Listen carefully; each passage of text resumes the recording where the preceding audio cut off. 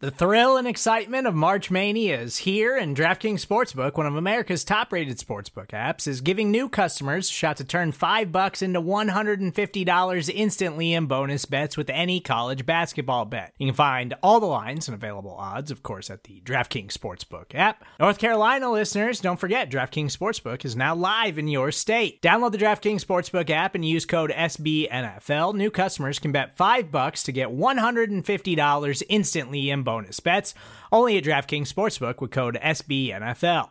The crown is yours. Gambling problem? Call 1-800-GAMBLER, or in West Virginia, visit www.1800gambler.net. In New York, call 877-8-HOPE-NY or text HOPE-NY. In Connecticut, help is available for problem gambling. Call 888-789-7777 or visit ccpg.org.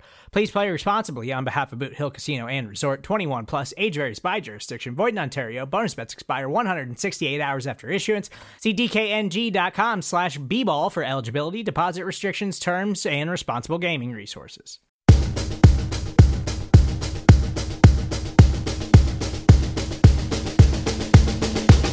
You ready?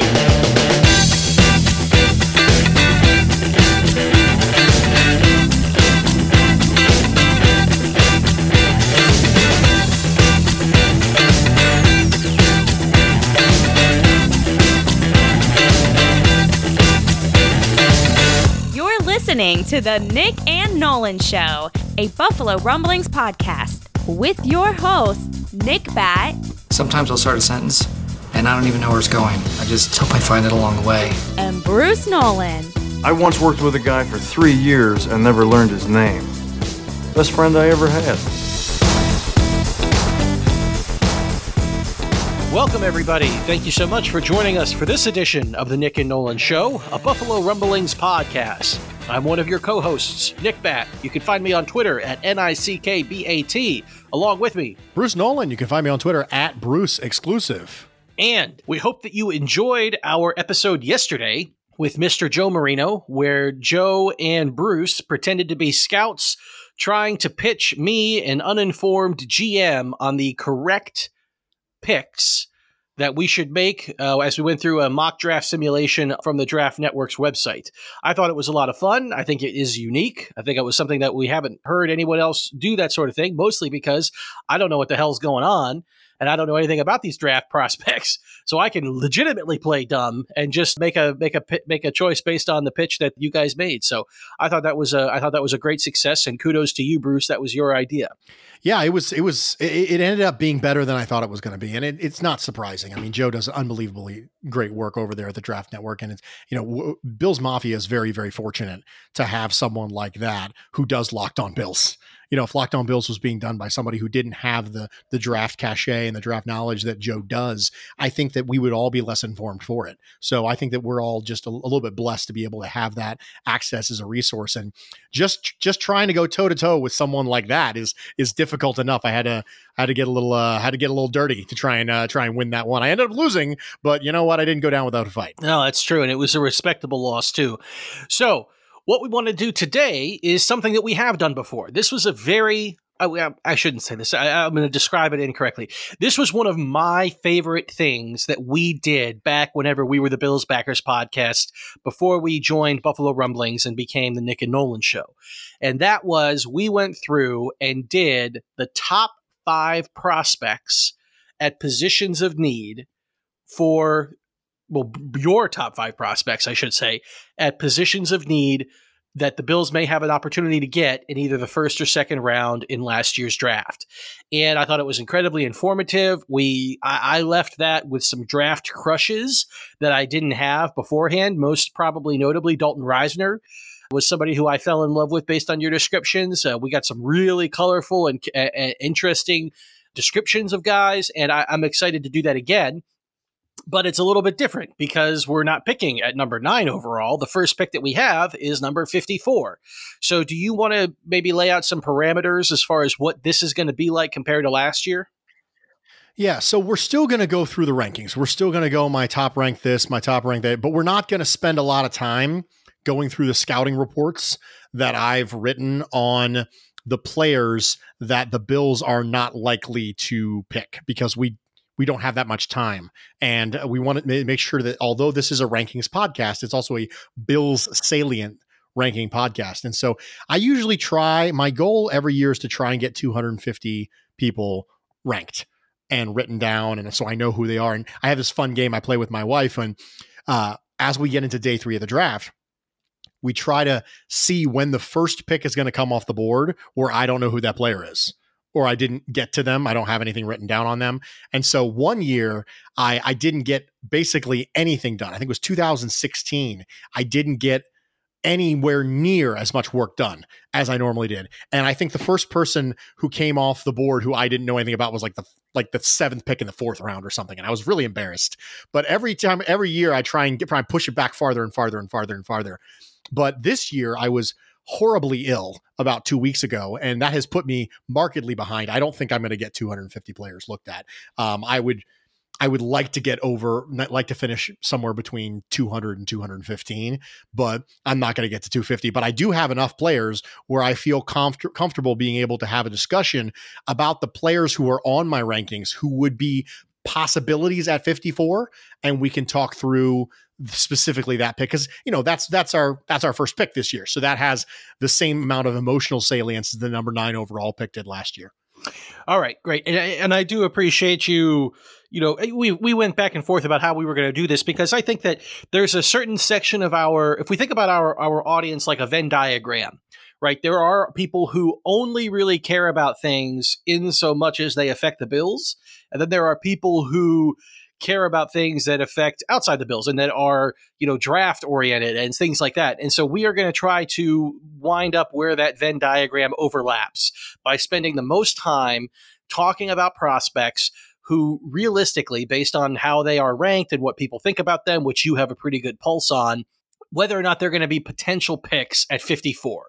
Or maybe if they fall way lower, which, could happen at that point in the draft, if they wind up actually being available in the 3rd round, or if the Bills are able to trade back up into later in the 2nd round and grab these guys. So the positions which we are going to go through for your rankings are running back, offensive tackle, offensive guard, edge, and corner. So we are not going to dig into wide receiver, even though yesterday, Bruce, during the mock draft with Joe Marino, you thought for a hot second about making a case for Laviska Shenault at 54. I did. I think that, with the 54th overall pick, one of the strategies is that you can take a player who would be a 1st round pick under different circumstances. It's a little bit like, me, I'm a big buy low guy. From a standpoint of free agency, I'm a big buy low guy.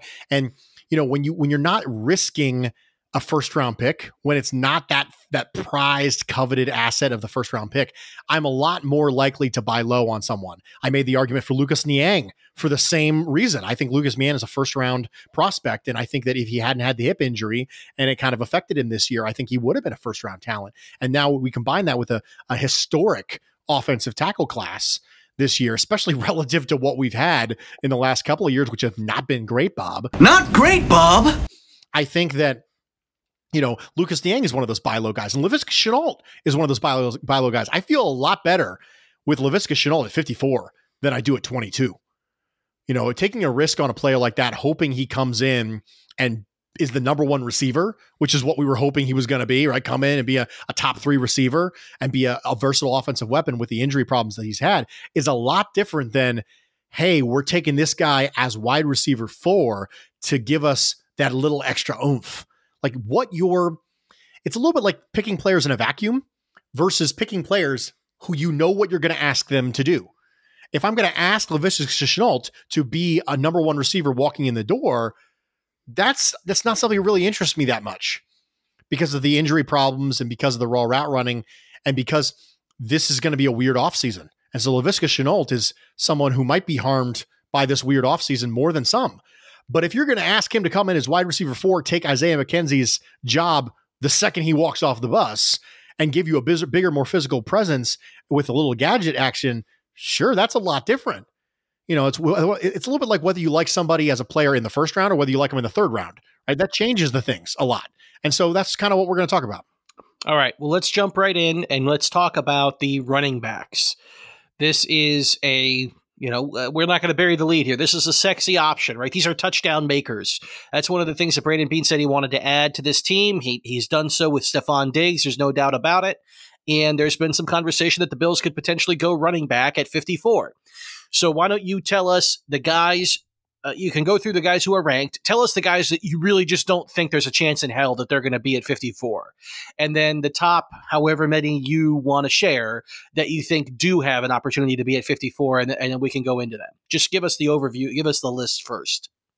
Number 1, J.K. Dobbins, Ohio State. Number 2, DeAndre Swift, Georgia.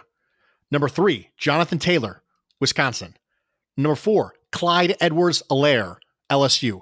Number 5, Cam Akers, Florida State. This is a weird discussion because there doesn't seem to be a consensus number 1 running back in this class. It depends on the flavor. My RB1 is J.K. Dobbins. Other people's is Jonathan Taylor. Other people's is DeAndre Swift. And so typically one of those 3 is going to be your RB1, but the top 5, there's a chance that one of them could be on the board at 54. There's a chance that 2 of them could be on the board at 54. There's a chance that none of them could be on the board at 54. So I think it's actually wise for us to talk about all 5, believe it or not, because there's a chance based on how the NFL interprets their flavor that they could be different than our opinions. For example, I have a feeling based on what I hear from Daniel Jeremiah and some people who are plugged in across the league that the league is not quite as high on J.K. Dobbins as I am. That doesn't mean he's not going to be a first round pick or a high second round pick. That just means he might not be the first guy off the board. And for me, he's RB1. The thing that stands out to me about J.K. Dobbins is that J.K. Dobbins just consistently makes all the right decisions. He's someone who presses the line of scrimmage really well. And when he does, he doesn't make poor decisions with his footwork. He's not hesitant when he's pushing the line of scrimmage. He plants his foot and he goes. He's not someone with a ton of shake in him when it comes to the second level. I don't think that J.K. Dobbins is the kind of guy who's going to be matched up one-on-one with a free safety in space and is going to shake him out of his jeans and get another 30 yards. But he's a very efficient one-cut runner. I think he would excel in a zone blocking scheme. I know we do a lot more gap power schemes here in Buffalo, but J.K. Dobbins is someone who just consistently makes the right decisions. He doesn't make wrong decisions. And when you combine that efficiency with the ability to hit the long ball, which J.K. Dobbins has, that's rare. A lot of people can make sure you don't get negative yards, right? They can make sure that your negative runs turn into 4-yard runs. That's not an uncommon trait. But pairing that with the idea to also get big runs, sometimes the idea is to hit home runs. And that idea that, oh man, my running back's really going to hit home runs. And that comes with it sometimes getting negative plays. Barry Sanders, of course, famously ran for a ton of negative plays because he was always looking for that home run, and he was able to get it a lot of the times. So he got the home run or he'd get tackled for -4 yards. CJ Spiller was like that. But when you combine the fact that he doesn't take a lot of negative runs with the fact that he can hit the long ball, that's a rare combination. And J.K. Dobbins, clearly RB1 on my board. A lot of people are going to be different. Some people don't have him in their top 4. But for me, RB1, J.K. Dobbins. Okay, so tell us about DeAndre Swift. DeAndre Swift might be the best receiving running back in the draft. He might not necessarily be the best route runner. I think Clyde Edwards-Helaire is probably the best route runner. But as far as natural hands, I'm not sure what to do with my hands. I think that he can play in the pass game as a blocker as well. He is someone who you just don't have to take off the field ever.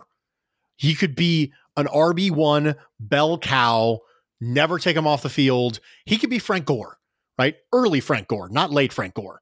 And he can do everything you want to do. I worry a little bit about the long ball questions with his long speed, and there is some ball security issues with DeAndre Swift. But I think Joe Marino from the Draft Network has talked about DeAndre Swift's process and the fact that when you come into the Georgia football program, there's a specific schedule that you adhere to. And DeAndre Swift liked the heavier schedule. He liked that regimented work so much. He just kept doing it even when he didn't have to.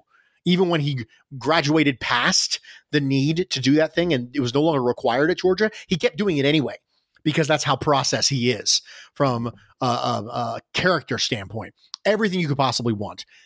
Jake Fromm did not make the Georgia offense go. This is really important. Jake Fromm facilitated the Georgia offense, but the people who made the Georgia offense go have been the running backs over the last couple of years, right? They have churned out some very, very, very good running backs. Obviously, Todd Gurley is the most notable one, but Nick Chubb was significant. Sony Michel, and when you have a running back like DeAndre Swift, who actually took the role of two people, Nick Chubb's been a good running back in the NFL. Sony Michel's been a good running back in the NFL. DeAndre Swift took both their jobs when they left. When they left, he did both their jobs. No timeshare there, not like there was before. And DeAndre Swift is just a well-rounded back. I don't think he's got the ceiling of someone like Jonathan Taylor or someone like J.K. Dobbins, but the floor is crazy high for DeAndre Swift. I can't fathom a scenario where DeAndre Swift is not a good running back in the NFL. I have a hard time wrapping my head around the idea that he could be a bust for me, because he knows how to run in so many different schemes and he trusts his offensive linemen. Now, good news is he had a reason to trust his offensive linemen. He has 2 potential top 60 picks on his bookends with Isaiah Wilson, who we'll talk about later, and Andrew Thomas. And so he had reason to trust them. They were very good, but he can run inside outside zone. He can run gap power. He can catch the ball in the backfield. He can block. He can do what you need to do. And although the ceiling might not be quite as sexy, the floor is crazy high. All right, let's go into Jonathan Taylor. Jonathan Taylor, from a pure running standpoint, is everything you want. Everything you want. The vision is absolutely there. The long ball is there. He can shake people. He can run over people as a pure runner, right? So we talked about the versatility of DeAndre Swift, but as a pure runner, Jonathan Taylor might be the best pure runner in this class. What I do have are a very particular set of skills. Now, he has ball security questions as well, but he also has workload questions. He's carried the ball a ton in college. And there's some questions as to how well he's going to play in the receiving game. But just as a pure running back, if you want someone who's more of an Adrian Peterson, I'm not saying that Jonathan Taylor is Adrian Peterson. I'm saying Adrian Peterson is that pure running back. Never got super involved in the pass game. Was never somebody who was super well utilized as a receiver or split out of the backfield, things like that. But just as a pure running back, if that's what you're looking for, let's line somebody up in the backfield. Let's get under center. Let's hand him the ball. Let's have him pick a lane and let's have him go. Let's have him match one-on-one against safety. He can make them miss the way that J.K. Dobbins might not be able to, or he can run them over because he's got rare athletic ability. As a pure runner, Jonathan Taylor's probably the best runner in this class. Now, there is also, like I said, some questions. Can he be a receiving back? Can he fix the fumble problems? Is the load going to be an issue? Is he somebody where he might be better off in a timeshare because of the load management problems? We don't know. But if you just were drawing a running back up physically and you were saying, listen, running back traits only, okay, no versatility, no ability to catch the ball or anything like that, just pure running back traits, and you were building one, you'd build one that looked like Jonathan Taylor. Is there a separation here in like tiers between those 3 and the next 2? Yes. Okay. So that's kind of what I have been hearing people say, and we had a conversation with Ryan Talbot and Matt Perino from New York Upstate Syracuse.com, and kind of that was where I sort of planted my flag, and I'm glad to hear that I was in the same ballpark on that. But it does seem to be that there is a thought of Dobbins, Taylor, and Swift being of a certain caliber, and then you've got Akers and Edwards-Helaire. And maybe, others if people think particularly highly of somebody. But go ahead and tell us about who's next. It's Edwards-Helaire, right? Yeah. Clyde Edwards-Helaire is Daniel Jeremiah's second-ranked running back. Say what? If that tells you anything about how kind of messed up this whole thing is. And I think that this archetype, this running back, somebody who runs in a 4.6s, but is shifty, can receive the ball, can stop on a dime, can be quicker than fast, has vision, runs crisp routes. There's becoming an archetype that is accepted in the NFL for this skill set. Devontae Freeman was someone like that. Devin Singletary was someone like that. If you want Devin Singletary with a little more juice, Hell yes. Clyde Edwards-Helaire is your guy. He's probably a better route runner too. I mentioned he might be the better route runner, best route runner at running back in this class. He's someone you can split out wide and say, yes, I understand he's not gonna run past a ton of guys at 4.6. You and I talked about Jawan Jennings yesterday with Joe, how he runs a 4.7 and that's not really Clyde Edwards-Helaire's game. However, he can stop on a dime. He is explosive and he is agile, even if he's not necessarily fast per se. And so if you're looking for someone who you can swap in and out independently with Devin Singletary and keep the defense guessing as to what it is you're doing because you're not tipping your hand, if you put Jonathan Taylor on the field, you're tipping your hand a little bit.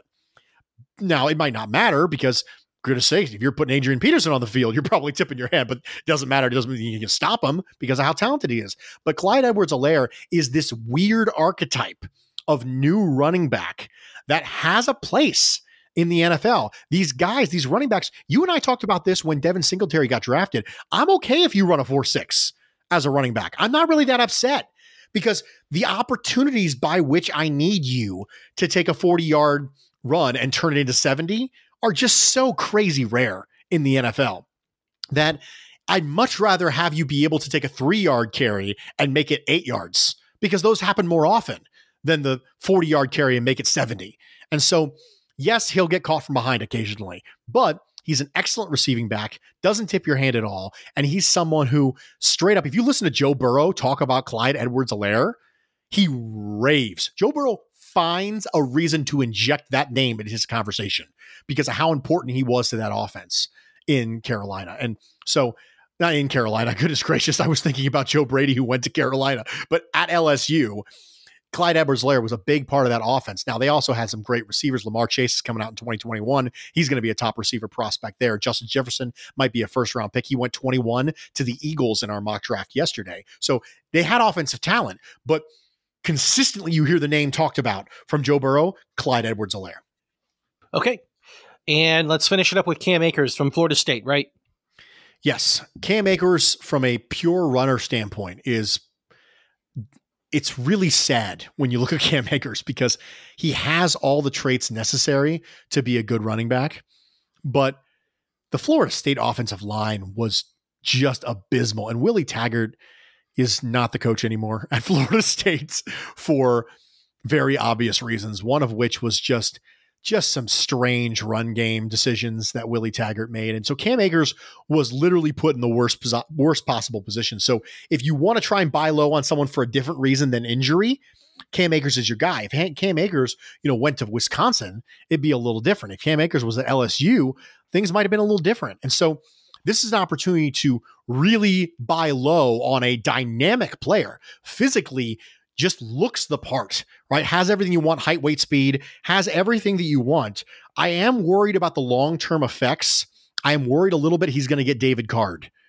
And what I mean by that is I mentioned earlier that DeAndre Swift really trusts his offensive lineman, and that's great. I wonder if Cam Akers is not going to trust his offensive line in the NFL because of how badly he was burned at Florida State and how bad that offensive running scheme was. I'm worried that someone like him is you're essentially getting a ball of traits at that point, and you're trying to turn them back into a running back because he has the traits to be able to do it, but he was so badly damaged by what happened at Florida State that it comes with it a fair share of upside because there's a comfort level and there's a trust and there's a nuance and a rhythm. You hear running backs talk about getting into a rhythm in the league. As you start to get more carries and you call the same play multiple times and you see the same blocking schemes develop in front of you multiple times, there gets to be a comfort level there. And he just never was able to get it at Florida State, but he has all the traits, but you're not getting necessarily the most complete running back. You're getting maybe the most complete set of traits. He can do all the things, but there is a concern there for me with Cam Akers as to whether or not he'll go Trent Richardson on me, right? Trent Richardson was a collection of wonderful traits who was an absolutely horrendous NFL running back. He just always made the wrong decisions. He picked the wrong hole. Giggity. He juked when he was supposed to jag. He went left when he was supposed to go right. And he just never was able to get in sync with his offensive lines, no matter where he went, because his vision just wasn't good. His predictive vision was not good. And I don't think that was necessarily a problem for Akers. However, I'm worried it might be a problem moving forward. So for me, there's a clear tier that stops after Dobbins, Swift, Taylor. If any one of the three of them are on the board at 54, man, that's going to be a tough call. You're going to be tough to pry me away from one of those three. But I'll level with you. If it's Clyde Edwards-Helaire at 54, I'm okay with it. If it's Cam Akers at 54, I'm okay with it. If it's Dobbins, Swift, Taylor at 54, I'm excited about it. Yeah, that would be great. Okay. What position group do you want to do next? I mean, we've got 2 offensive line positions in corner. So what do you want to do? Let's do offensive tackle. You want to do tackle. Okay. So who are the guys? Are there tackles that you just think there's no chance in hell they're going to be there at 54? Yeah, we'll just go through the list real fast. Jedrick Wills, offensive tackle, Alabama. Tristan Wirfs, Iowa. Mekhi Becton, Louisville. Andrew Thomas, Georgia. Josh Jones, Houston. Those are the top 5. None of them, I think, will be there at 54. However, starting at number 6, they might be. Number 6, Lucas Niang, Texas Christian, right tackle. Ezra Cleveland, Boise State, left tackle.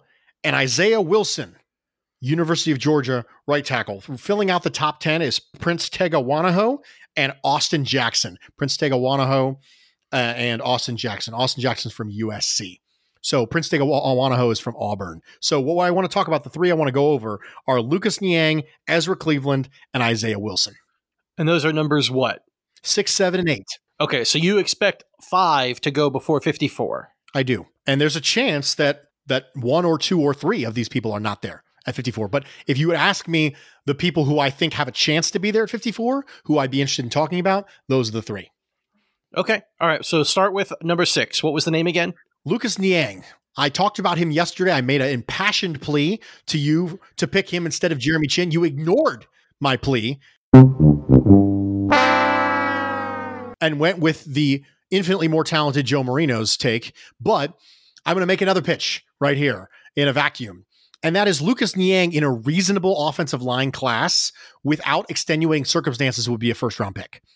The hip injury caused him to take a very, very weird pass set in 2019. He did this weird hop move when he stepped back from his pass set, and he got a lot more vertical than he was really supposed to get because he was kind of protecting the hip. But he has the length, he has the mobility, and he put really good tape on film against Joey Bosa and Chase Young. Joey Bosa, number 2 overall pick last year. Chase Young, probable number 2 overall pick this year. So I've seen him against excellent players. Sometimes you wonder, okay, well, how's he going to play against upper echelon conversation? I've seen him against upper echelon competition, and he's played well. Now, he was better in 18 than he was in 19. There's the hip injury to concern. He's also a little bit light when it comes to the bottom half of him. He's not quite as thick in the thighs. People talk about bubble butts, and they want you to have a lower anchor and be able to be thicker down there to be able to anchor a little bit better. He doesn't have that quite yet. I think he was a better pass blocker than run blocker in 18. In 19, it was a little mixed bag when it came to that. But this is a player who I think is one of those buy low players where in a normal year, a talent like this, without the hip injury and without the crazy offensive tackle class we've had, just quick aside, the Houston Texans giving up 2 first-round picks for Laramie Tunsil looks moronic now. Like totally moronic based on the offensive tackle class that this year. But stepping back into it, this is a really, really good offensive tackle class. And if it wasn't for that class strength and the hip thing, I think he'd be a first-round pick. So it's a rare opportunity to get someone who has that level of talent at 54. Okay. So who is number 7? Ezra Cleveland, Boise State left tackle. Ezra Cleveland is the anti-Isaiah Wilson. We're going to talk about these 2 back-to-back, and it's going to be very interesting because they are essentially mirror images of each other. Ezra Cleveland is an unbelievable athlete. Very clearly would dominate you on the basketball court. Crazy athletic. Posted the high 9s in relative athletic score with his 40-yard dash and his explosive traits and the 20-yard split and the 10-yard split. And he is a crazy athlete. He has really patient hands, keeps them low. He has really good chronology. He always gets out in front of you and then shoots. We talk about chronology when it comes to press coverage, about how always feet then hands, feet then hands, feet then hands. There's a lot of parallels between offensive line play and defensive back play. And one of them is what I always call chronology. And it's feet then hands, feet then hands. And when you try to shoot hands first before your feet are in position, you end up lunging and then you're out of position. But because he's such a good athlete, he can mirror you without touching you. He doesn't have to worry about it. So he can shoot his hands crazy late if necessary and still get him in your chest because of how good of an athlete he is and how he's able to mirror you in space. Here's the problem. Ezra Cleveland lacks very significantly in functional play strength. Ezra Cleveland is a great athlete who just isn't strong enough. He gets bowled over sometimes. He doesn't anchor down well. He's not super big, right? He's one of those players where, man, he's a fantastic athlete, but you wonder, is he going to get stronger? Because it's a very, power, drive, strength. He's not pushing anybody off the ball. And this isn't a minor concern like it was for like Joe Thomas coming out. Joe Thomas was never a mauler in the run game. I talked about that when I talked about Andre Dillard last year. Do you remember my Andre Dillard and Joe Thomas discussion when it came about dancing bears and positional run blocking? That was a scenario where I'm not even sure you're going to get positional level run blocking from Ezra Cleveland right off the bat in the NFL, because he's someone who really just, you're going to hope he's just going to kind of get in the way when it comes to run blocking, because he doesn't have the power to be able to drive people off the line of scrimmage, roll his hips into contact, and make an explosive pop to be able to jar somebody back. He doesn't have that. That's not who he is. He's a really athletic guy who's going to get in your way. And if that's what you want on your left tackle, that's great. But it's the mirror image of the number 8 tackle on my board, which is Isaiah Wilson, University of Georgia, right tackle. Holy mother of Troy. Take everything I just said about Ezra Cleveland and flip it on its head. Isaiah Wilson is every single bit of 350 pounds, Nick. Every bit of 350 pounds and 6'6". Just an absolute enormous man. 35.5-inch arms, 10.25-inch hands, 6'6", 350 pounds. Now, with that size comes an absolutely abysmal 20-yard shuttle. I mean, just in the 8th percentile level of 20-yard shuttles. I mean, really, really, really bad, but just such a big, broad right tackle prospect. I mean, huge guy. And you and I talked about the fact that length and foot speed are balances last year when we talked about Cody Ford. If you have less of one, you need more of the other. That's the way this works. Those two things are related. If you have really good foot speed as a tackle, you can get away with less length. If you have really good length, you can get away with less foot speed. We saw this from Cordy Glenn. We talked about it ad nauseum when it comes to Cody Ford. This is a scenario where he has the length. He knows how to use it. Yes, he can be behind in his kick step. He can be behind in his mirroring, but he's so long and he's so big. He's like, listen, dude, just get around me. It's going to take you 3.5 seconds to get around me. And at that point, the quarterback's already got rid of the ball.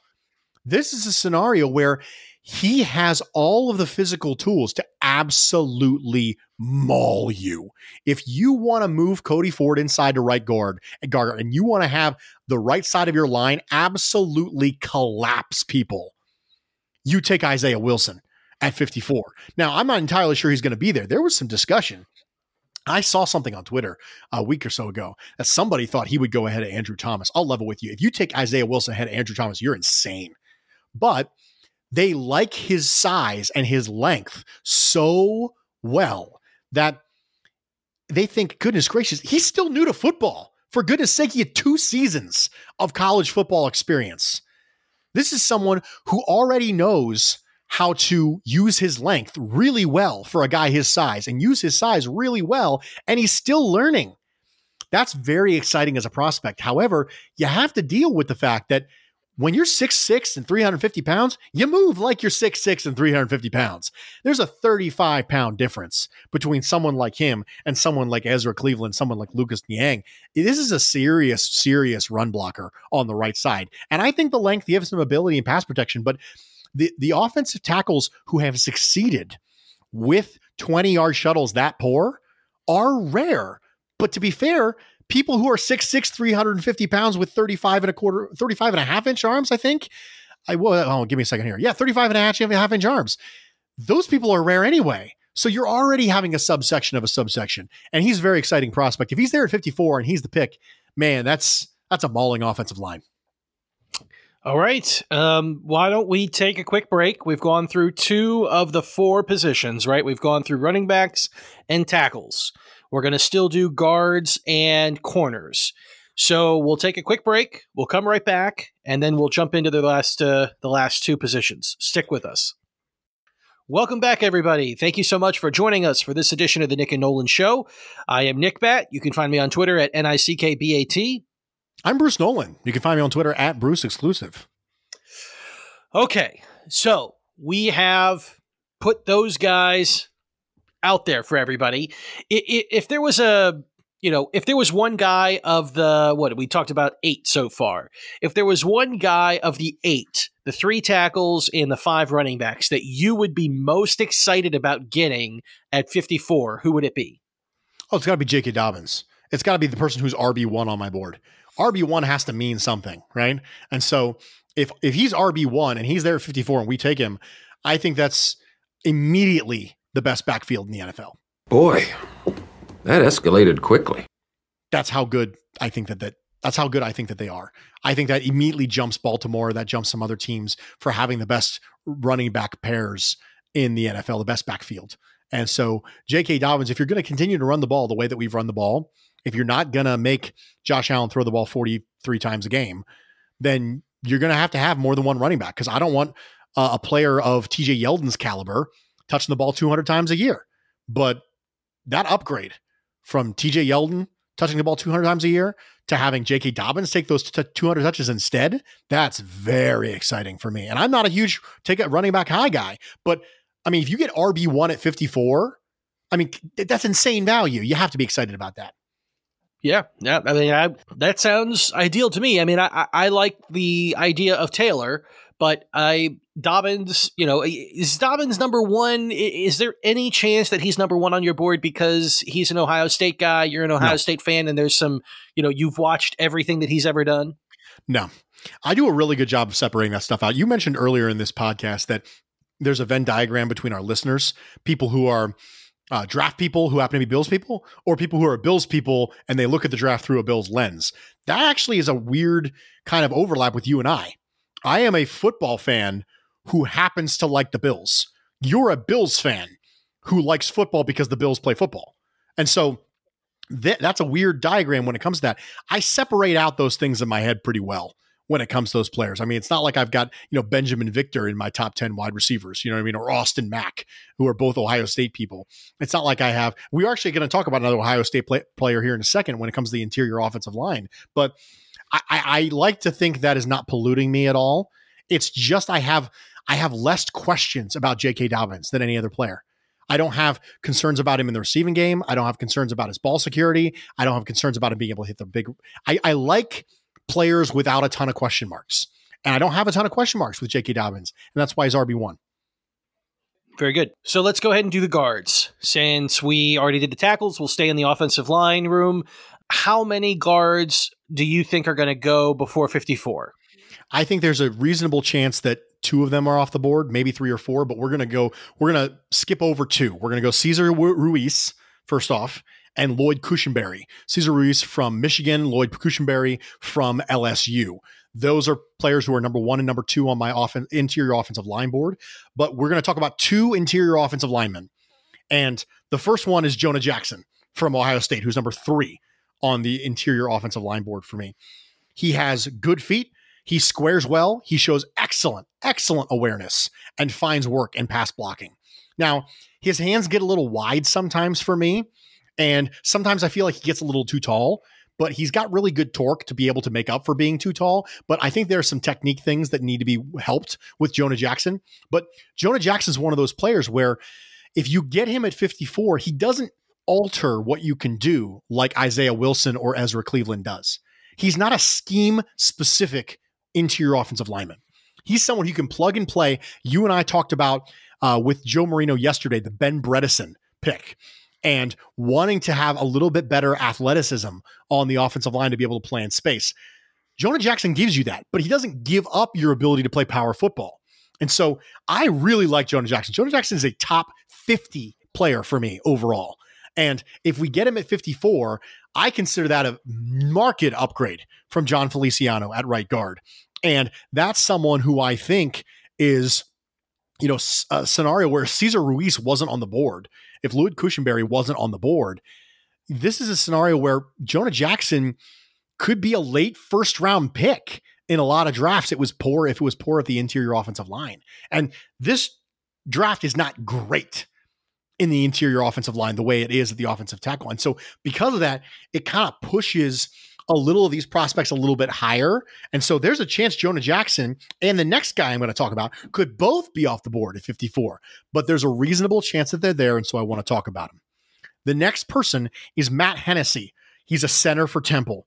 Now, we wouldn't play him at center. We play him at guard. But just like Eric Wood came in and played guard and played pretty well his first year, the transition, I like picking centers. So this is a Bruceism. I like picking centers and having them play guard. I enjoy that. I think your ability to play center, and then when you take a lot of that responsibility of center off their plate, you can actually get a better player than if you took a guard and moved them to center, than if you took a center and moved them to guard. I like taking centers and moving them to guard. And Matt Hennessy is one of those players. He shows great awareness, shows great lateral movement, really good lateral movement. If you want to play in space a lot more like the Bredesen pick, if you want to develop the screen game, I think Matt Hennessy is a guy who can absolutely do that. I think that he lacks a little bit of that power and a little bit of that drive that you'd like to see. I think that in some ways, Ben Bredesen is a diet Matt Hennessy when it comes to that pick that we made yesterday. But Matt Hennessy is someone who I think I struggle to imagine a scenario where he doesn't end up Mitch Morse-like at right guard because he's just such a good athlete. He moves well in space. And so if that's the direction you're trying to take your offensive line, I think Matt Hennessy is a very, very reasonable pick at 54. Okay. So, I mean, give us some thoughts here about, whenever you and I had a conversation before we taped this, I said ew or gross or woof or something. Yes. Gross. Yeah. We're talking about the Bills potentially taking a guard at 54 because that just, to me, doesn't move the needle. It also signals that if the Bills are spending premium on guard, they probably are not very interested in moving Cody Ford because they did just sign Quinton Spain and there's only two guards. So if you draft one at 54, you're probably putting him where John Feliciano is, which means there's no place for Cody Ford to go. I am not a fan of that, right? I want the Bills to be in a position where that move continues to make sense, even if it's not the first choice on the mind of McDermott and Bean and Bobby Johnson. So give us your thoughts on the idea of guard, of tackle, of if one of these guys went at 54, would you be pleased? Would you be disappointed because of what it would mean for other players? Would you be happy just because of the quality of player we're getting, let alone regardless of other people? Or where's your head at on that? This is one of those scenarios where you have to meld what you want within the construct of what is realistic. Ideally, what I want is for them to move Cody Ford to guard and draft a tackle. That's what I want. But you have to understand, I think that they think he's a tackle. We talked about that yesterday. I think that they think Cody Ford's a tackle. You and I mentioned when Cody Ford came out that there are some similarities to Daryl Johnson, who they saw do well at right tackle in Carolina. He was an all-pro at right tackle in Carolina. That's a scenario where I think they think Cody Ford is a tackle. That's what they think he is. So you almost have to put what you want within the bumpers and the guidelines that are set in reality. And that's where the guard pick at 54 comes into play. If we say, okay, let's assume that's not an option. Let's take that off the table. Let's take the Cody Ford to guard thing off the table because the regime doesn't think he is. It'd be a little bit like if the regime came out and said, we're happy at CB2. I disagree with them, but that's okay. I can disagree with them all the time. That's fine. That's part of being a fanalist is what we are. We're analysts who are fans. We're fanalists. Part of that is understanding that you operate within the construct that is built for you by somebody else and their decision-making. And so I'm fine with guard at 54 within that framework, knowing that I think that they think he's a tackle. I'm fine with a guard at 54 because John Feliciano is not so good of a player that he's unable to be upgraded from. And I'm always about offensive linemen. You're going to be hard pressed to ever talk me out of an offensive lineman or a corner. As a general rule, you can't have enough offensive linemen and corners because they affect so much of the game. And so for me, I'm completely fine. If Jonah Jackson's the pick at 54, I'm thumbs up. If Matt Hennessy is the pick at 54, thumbs up. If Isaiah Wilson's the pick, then I'd be shocked, to be honest, because that would indicate that they're probably going to move Cody Ford inside. And I'd be surprised because I think that they think he's a tackle. Okay, let's get into the cornerbacks. So how many corners are, most people saying are pretty surefire first round picks? So this corner class is really funny. The vast majority of people have Okudah and CJ Henderson as 1 and 2. Clear first round locks. And then after that, just gets crazy messy. Now, for me, my rankings are a little different. CJ Henderson does not tackle. He does not tackle. He's allergic to tackling. And that's going to knock you down on my board. It's going to, because I've seen it become a problem. Yes, covering is the vast majority of your job. I get that. But if you are that deficient at a basic aspect of football, it's going to knock you down my board a little bit. For me, number 1, Jeffrey Okudah, Ohio State. Number 2, Christian Fulton, LSU. Number 3, Jeff Gladney, TCU, one of my pre-combine draft crushes, you'll remember correctly. Number 4, CJ Henderson, University of Florida. Number 5, Noah Igbenogany, Auburn. Number 6, Jalen Johnson, Utah. Number 7, AJ Terrell, Clemson. Number 8, Damon Arnett, Ohio State. Number 9, Bryce Hall, University of Virginia. Number 10, Amik Robinson, Louisiana Tech. Number 11, Trevon Diggs, Alabama. Now, of the people I just mentioned, the people I think are possible players at 54 are Jalen Johnson, Damon Arnett, Bryce Hall, Amik Robinson, and Trevon Diggs. Those are the people I think are possibilities at 54. If Igbenogany is there, if AJ Terrell is there, I am going to be pounding the table, metaphorically speaking, because there's no table. I will be trying to find Brandon Beane's phone number in the local directory to call him and tell him to take Noah Igbenogany specifically, but also AJ Terrell if he was there. But there's a chance that both Igbenogany and Terrell are both first-round picks. This corner class is bonkers, Nick. It is bonkers. After what a lot of people think are the consensus top 2, which is Okudah and Henderson, not my top 2. But after that, gets super duper messy. Well, let's go through how many guys are we going to talk about at 54? Let's talk about Johnson, Arnett, Bryce Hall, Amik Robinson, and Trevon Diggs. Let's talk about 5. Okay, go ahead and take it from the top. Okay, so I did a pod with Joe Marino. So make sure that you go back to Locked On Bills and you find the pod with Joe Marino about the corner class. I love corners. This has been well established by this point. Jalen Johnson is incredibly sticky, maybe more so than he needs to be honest. Sometimes he tries so hard to be sticky, he actually ends up falling out of phase because of things where he's actually getting a little bit ahead of himself on footwork to try and predict routes. And I worry a little bit about the long speed. I worry that maybe he's maxed out, but Jalen Johnson just moves like a professional corner, Nick. When you watch him move, you're like, yeah, that's a professional athlete. He looks like he's been doing this since he was 7, right? There's a specific movement pattern that goes along with playing corner where your hips are in the right place. You stay low out of your breaks. Jeffrey Okudah during the combine was doing a backpedal drill, and I swear it was like watching something that was not safe for work. I mean, it was one of the most beautiful things I've ever seen, Nick. When a good corner backpedals like that and is smooth as it transitions and keeps his hip low through the breaks, it is beautiful. It's like poetry. And Jalen Johnson moves like that. I do worry about his ability to play in long speed, but to be honest, the zone coverage schemes that McDermott runs will help him a lot to be able to make plays on the ball and keep things in front of him. Now, Damon Arnette is someone who offers you that versatility from Ohio State. Damon Arnette is somebody who can play inside in the nickel and play outside. And that's really valuable. When you have it a wide receiver, it's valuable. But for some reason, we don't seem to value it as much when it comes to corners, which is kind of dumb. We value the versatility in wide receivers to be able to play in the slot and be able to run lots of different route trees, but we don't value that same thing with the ability to mirror a lot of different route trees. Now, Damon Arnette didn't have the greatest offseason, didn't have the greatest combine. He was a little bit disappointing in the combine. I think that probably pushed him out of the first round conversation. But Damon Arnette has versatility. He has aggressiveness. He has ball skills. Damon Arnette is, I think, being overlooked and pushed down a little bit because of how good Jeffrey Okudah is on the other side of him at Ohio State. And so I'd be perfectly reasonable with him at 54. My 9th pick is Bryce Hall. We took Bryce Hall at 86 yesterday in our mock draft with Joe Marino. The fact that he was on the board at 86, I'm pounding the table for Bryce Hall at that point.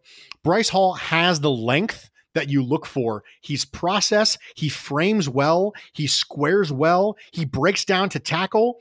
Again, he just looks like a professional. Now, he had an ankle injury.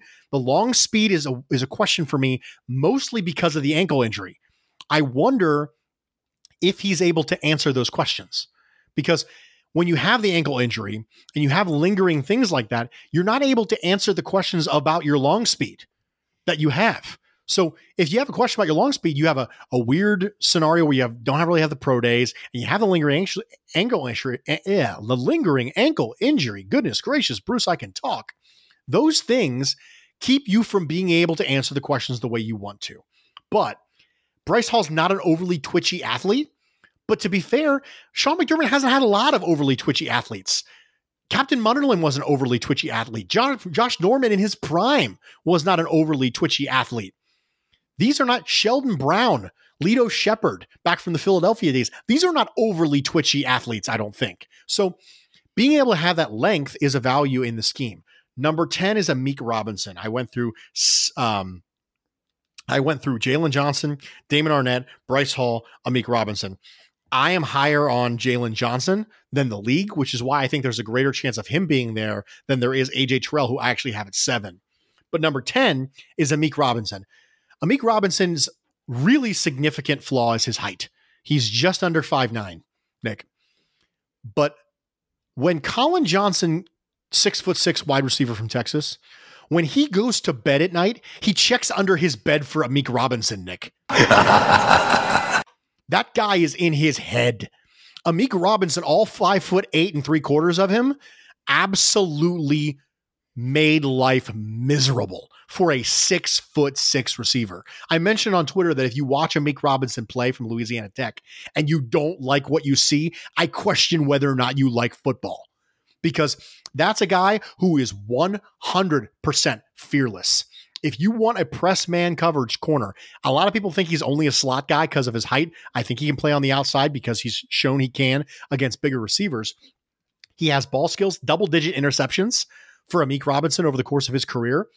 He gets a little over-aggressive sometimes. I wonder how the difference in rules between the college and the pro game will affect him at the next level, because he loves to hit people. Amik Robinson loves to get up right in your face and just jack up your gravy. I mean, just really mess with your head. And so I like his aggressiveness. I think his lack of height is a problem, but he's actually fairly long for his height, and he has the ball skills. He didn't play against the highest of competition, but when you see him play against a mid-round receiver in Colin Johnson, that carries weight. And Colin Johnson was getting notably frustrated with Amik Robertson. It was becoming problematic for him. And so he's my number 10 corner. My number 11 corner is Trevon Diggs. I have a lot lower of a grade on Trevon Diggs than most. And I think we should spend the rest of this time kind of wrapping this up when it comes to Trevon Diggs. Trevon Diggs is a converted wide receiver, and he plays like he's a converted wide receiver, Nick. He looks like a converted wide receiver. All that stuff I said about how professional corners have a specific way that they move, Trevon Diggs isn't like that. There was a time when he was in off-man coverage, and he did this weird shuffle where he kind of clicked his heels together like he was trying to go home. And I tell you what, if it was the LSU game, he was trying to go home because he got torched. He was hoping he could click his heels together and go back home and get away from that game. Get away from Lamar Chase and Justin Jefferson and the rest of that LSU wide receiver core. But Trevon Diggs is a converted wide receiver, and he plays like a converted wide receiver. That's what he does. He's new to the position. Now, that gives him upside. That's a wonderful thing to have. Buying low. We talk about buying low a lot. This is an opportunity to buy low. He's still new to the game. If he's got this ball skills, this amount of length, this amount of traits already, and you can teach him the nuances of the game, that's possible. But he's a developmental guy. I'm not low on Trevon Diggs. I just think that when you pick somebody at 54, you're not picking a developmental guy at 54. There's a place in the draft for you to take converted players with developmental traits.